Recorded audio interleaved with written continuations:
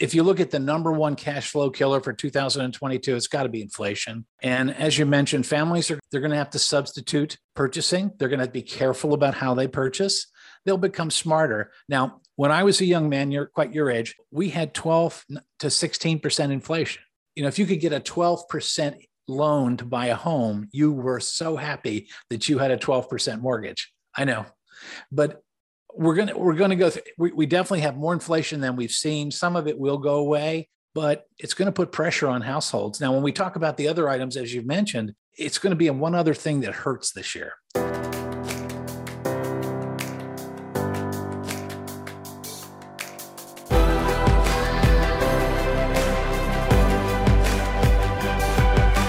This is Better Wealth with Caleb Williams. Hey everyone, welcome back to another episode of the Better Wealth Podcast. We are in another segment of Intentional Money Matters with Harry Stout, and I've just been really enjoying these series because we're talking about increasing cost. Essentially, 2022, we're seeing inflation. The newest metric that I've seen is inflation's up 7%, and so people know that things are going to cost more. You said in an earlier segment that, insurance prices could go up, and we're starting to see other costs. And so it made me wonder, I'm like, man, we should have like an episode on 2022 and what are some of the things that are going to be increasing and we might not even be able to budget that in. And so with that, hope you're doing well, man. And thank you for being back on the Better Wealth Show. Absolutely, Caleb. And I thought about this, I wanted to come up with a way we could describe it best to the audience. And what I thought we could do, if it's okay with you, is call this the 2022 cash flow killers. Because we'll go through inflation, talk about each of these things, but we have a number of cash flow killers on the horizon. I love it. I think it's properly named, especially since we're really big on helping people be aware of their cash flow in inputs and outputs. Yeah. So I think the first thing, let's talk about, we've got inflation. And as you mentioned, for December, 7% year over year. That's significant. Core inflation, which they call core, is about 5.5%, but still high. Highest inflation we've seen since 1982. Wow. And I thought in preparation for it today, I wanted to highlight a couple of things for you. When you hear these, you'll freak out a little bit. Food costs up 6.5%, 12.5% for fish, meat, and poultry. Housing costs up 10%. Rents up accordingly. So shelter costs up dramatically. That's not going away, by the way. New cars are up 6.5%. By the way, average new car price, a little over $47,000. Used cars were up over 37% year over year. And now if you really want to feel bad, gasoline's up 50% year over year. Brutal. Yeah. On the positive side, medical costs are up 2.5%, but the feeling is they're going to catch up. So when you cut through all of that, the Wharton School, middle of December, came out with a projection that for most households, they'd end up paying about $3,500 more a year, or about 6% increase in their cost of living. And for lower income households, be about 7%. So these are huge numbers. Now, the experts, from what I can see, what I read and what I study, believe that we're going to have this inflation for 2022. We'll have to see what happens in 2023. But typically when costs go up, we'll leave used cars off to the side for a moment because I think that's an anomaly. But a lot of these costs are going to stay up. So families are going to have to budget. And this morning, I saw the headline that only 1 of 3 corporations is planning a wage increase for this year, 1 out of 3. Do you know why that is? Because obviously you have a lot of experience being an executive in companies. Like, do companies just not have the money, or is there just a lot of uncertainty in why they're not increasing wages? Well, I don't know. I truly don't know, because if what I see is many companies are bending over backwards to hire, increasing benefits, increasing salaries, being more employer friendly than they've been. I know that there's an ongoing battle that's going on within corporations right now about people moving to lower cost areas, working remotely. We hired you in San Francisco. You're working in Santa Fe. It's a different cost of living. We're not going to pay you San Francisco wages to live in Santa Fe. I know some of that debate's going on. it just surprised me. It just surprised me a great deal, unless there's some companies feel as though they have too many employees and maybe they want to reduce their employee headcount. But I just see that overall, that the pendulum has swung in favor of the employee, and there should be better benefits, better raises for those people. That's what I would see right now, especially with unemployment rates as low as they are.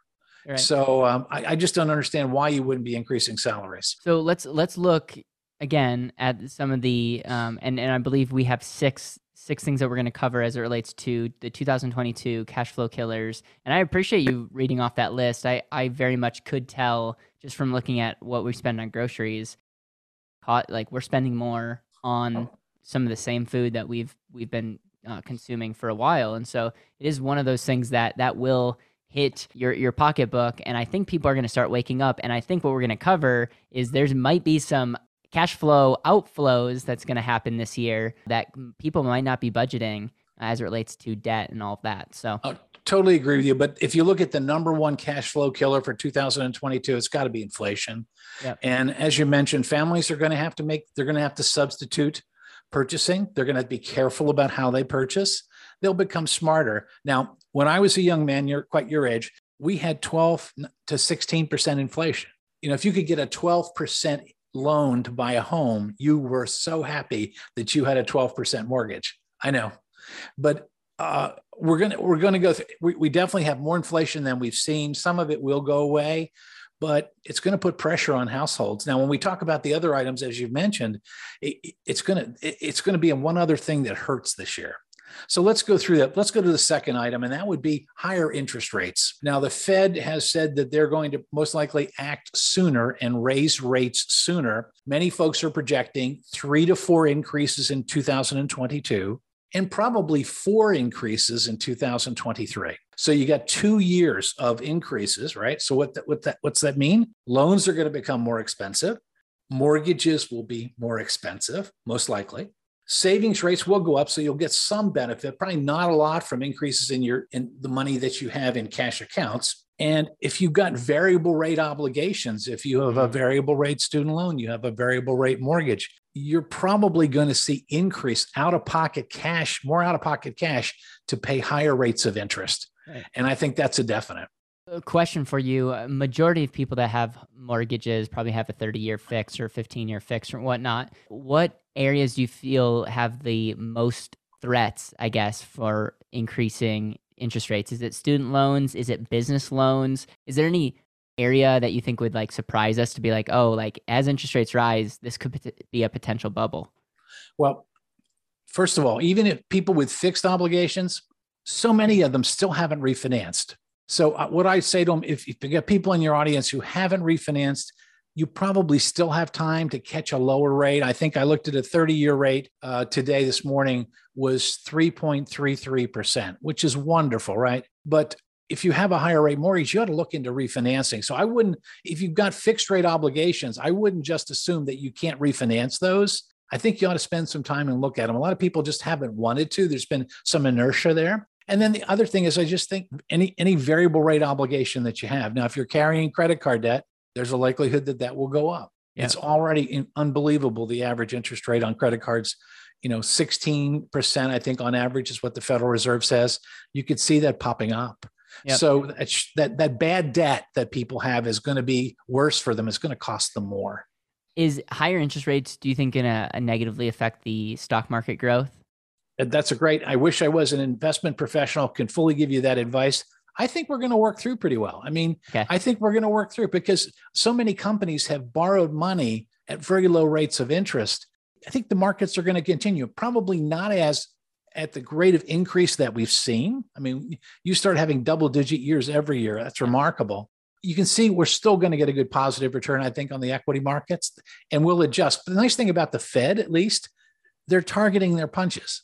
Yeah, they're not all of a sudden, you're not going to wake up tomorrow morning and find a 300 basis point change in short-term rates. Yeah. They're not going to do that. At least that would be my observation. So they're going to tell you what they're going to do, how they're going to give people more time to adjust and make decisions based on what's there. So it's definitely going to cost us all more. There's no doubt about it. And they'll look to slow demand so they can get inflation under control. Yeah. But I think we'll digest it, but probably rates of return will not be as high as they have been. I love it. All right, what's the next point? Oh, next one for a lot of young people with kids is the child tax credit. And that wonderful child tax credit, which they started getting every month in a cash check in July, that goes away. Yeah. And we revert back to the old credit. Now, there's an ongoing debate in Washington about whether or not, as part of, if possible, the Build Back Better plan, that could be reestablished in some way. But I think a lot of those conversations are falling by the wayside right now because of concerns over inflation and the level of federal spending. So if you got a child tax credit last year and you got that nice check every month, half of that credit coming to you, and it's fully refundable, if people got that money, that was their money. We revert back to the old rules in 2022. So that's going to be a cash impact for a lot of households. Do you think it's true that many people aren't going back to the workforce because of the child tax credit, or is that because I've heard some people articulate that, but I have no reason to say that's true or not true? No, I don't think so. My feeling overall on employment, if you look at employment, I think people just don't want crappy jobs. Caleb, they're tired of it. They're tired of, and let's face it, we've underpaid people for a long time. And I think my personal belief is people need to have a living wage. Mm-hmm. So if we're going to begin to do that, if you're going to beginning to pay higher wages, you're going to have higher costs. So for some period of time, we're going to have to adjust to those changes. So that's kind of my view on that one. I mean, but I don't think that's the case. I think that people are just fed up and they're saying, why am I doing this? And then the other thing is more psychological than financial, is that people have looked at the pandemic and they've said, look, I've got friends that have been sick. Some people have passed away. Yeah. It's YOLO. I mean, you only live once. Yeah, you only live once, and maybe I'm going to change my thinking, and that's why people are going into business for themselves, taking years off, taking some of their money, traveling if they can, and making that change. So, I think if you look at it, so the child tax credit goes away. That's number 3. That's out of pocket cash. Right. If you think for so many families, right? Yeah. And really we're again in the segment 2022 cash flow killers, and we're looking at inflation. Things are literally, inflation's making our dollars less valuable. We're looking at interest rates increasing, which is going to affect us all at some level, but especially people that have credit card debt and other debt that could be affected by interest rate change. Yes. And if you're getting money from the government right now through the child tax credit, that's going to be going away most likely as well. And so these are 3 things that are factoring heavily for our cash flow in 2022. What is the 4th one? Your insurance costs are going to go up. And if you take a look, and there's Standard & Poor's has a global market intelligence unit. And the S&P people say that if you look at insurance premiums, they're going to go up somewhere between 3 and 12%. Wow. Right? Now, a lot of times this is a hard one to nail down, because depending on where you live in the country, the catastrophes that have happened to your part of the country, what weather has gone through, how you drive, how badly you drive, how well you drive. Now, apparently this last year, so many more people were driving because they were cooped up the year before. They decided to crash into each other, and we got higher costs. And also on top of that, if an accident's so bad a car is totaled, how does the insurance company get a new car when new car prices have gone up 6.5%? Or if they replace it with a used car that's going up 37%, you can see where the cost pressure is hitting a lot of the insurers. And then look at housing costs. Lumber's been hard to get. Labor's been high. So if you look at a lot of the elements that make up what an insurance company has to cover in case there's a claim, in case there's a loss, you can see that their costs are going up dramatically. So around the country, 3 to 12% increases in insurance costs. That's a lot. And so, I mean, for people, if that happens to you, I mean, I think in another one of our segments, we suggested that people get a general insurance checkup. You ought to go in and take a look and see what you can do to reduce your costs. Maybe you have a higher deductible. Maybe you change coverages in a certain way that's still appropriate, but maybe you make some adjustments to deal with this type of increase. But Caleb, people are going to feel it. Yeah. Yeah. That was a very eye-opening when you shared that to me for the first time. And I'm like, it will be the ripple effect that all of this is going to have is going to be something that I think is going to be very nasty. Well, yeah, and that's why I think one of the things as we talk about intentional money, that's why you have a cash budget. That's why you have a financial plan. You make changes over time to adjust to these body blows, but there's some major ones hitting in 22. Now, another one, our fifth item for today, is federal student loans. Now, as we look across our country, I think we got about 43 million people have a student loan. 43 million people. Average balance, a little over $37,000. And overall for our country, over $1.7 trillion in student loan debt. Okay. Now, the federal element of that, which I think is 90%, the government has, we've had no student loan payments have been required, but now the Biden administration has said they're going to start collecting again May 1st. Now, interest rates have been set to zero for the last, I think, 22 months on federal student loan obligations. But now what's going to happen is you're going to have to start paying those again.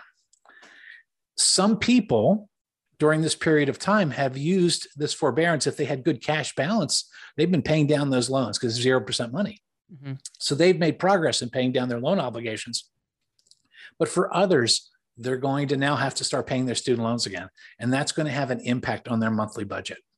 It's pretty big. Mainly for the fact that a lot of these people are probably not proactively budgeting in each month. Like it's going to go directly out of their monthly cash flow, and just it'll be interesting to see the ripple effect that will have when people have to start paying, and to see what happens to people's credit scores, what happens to people's cash flow.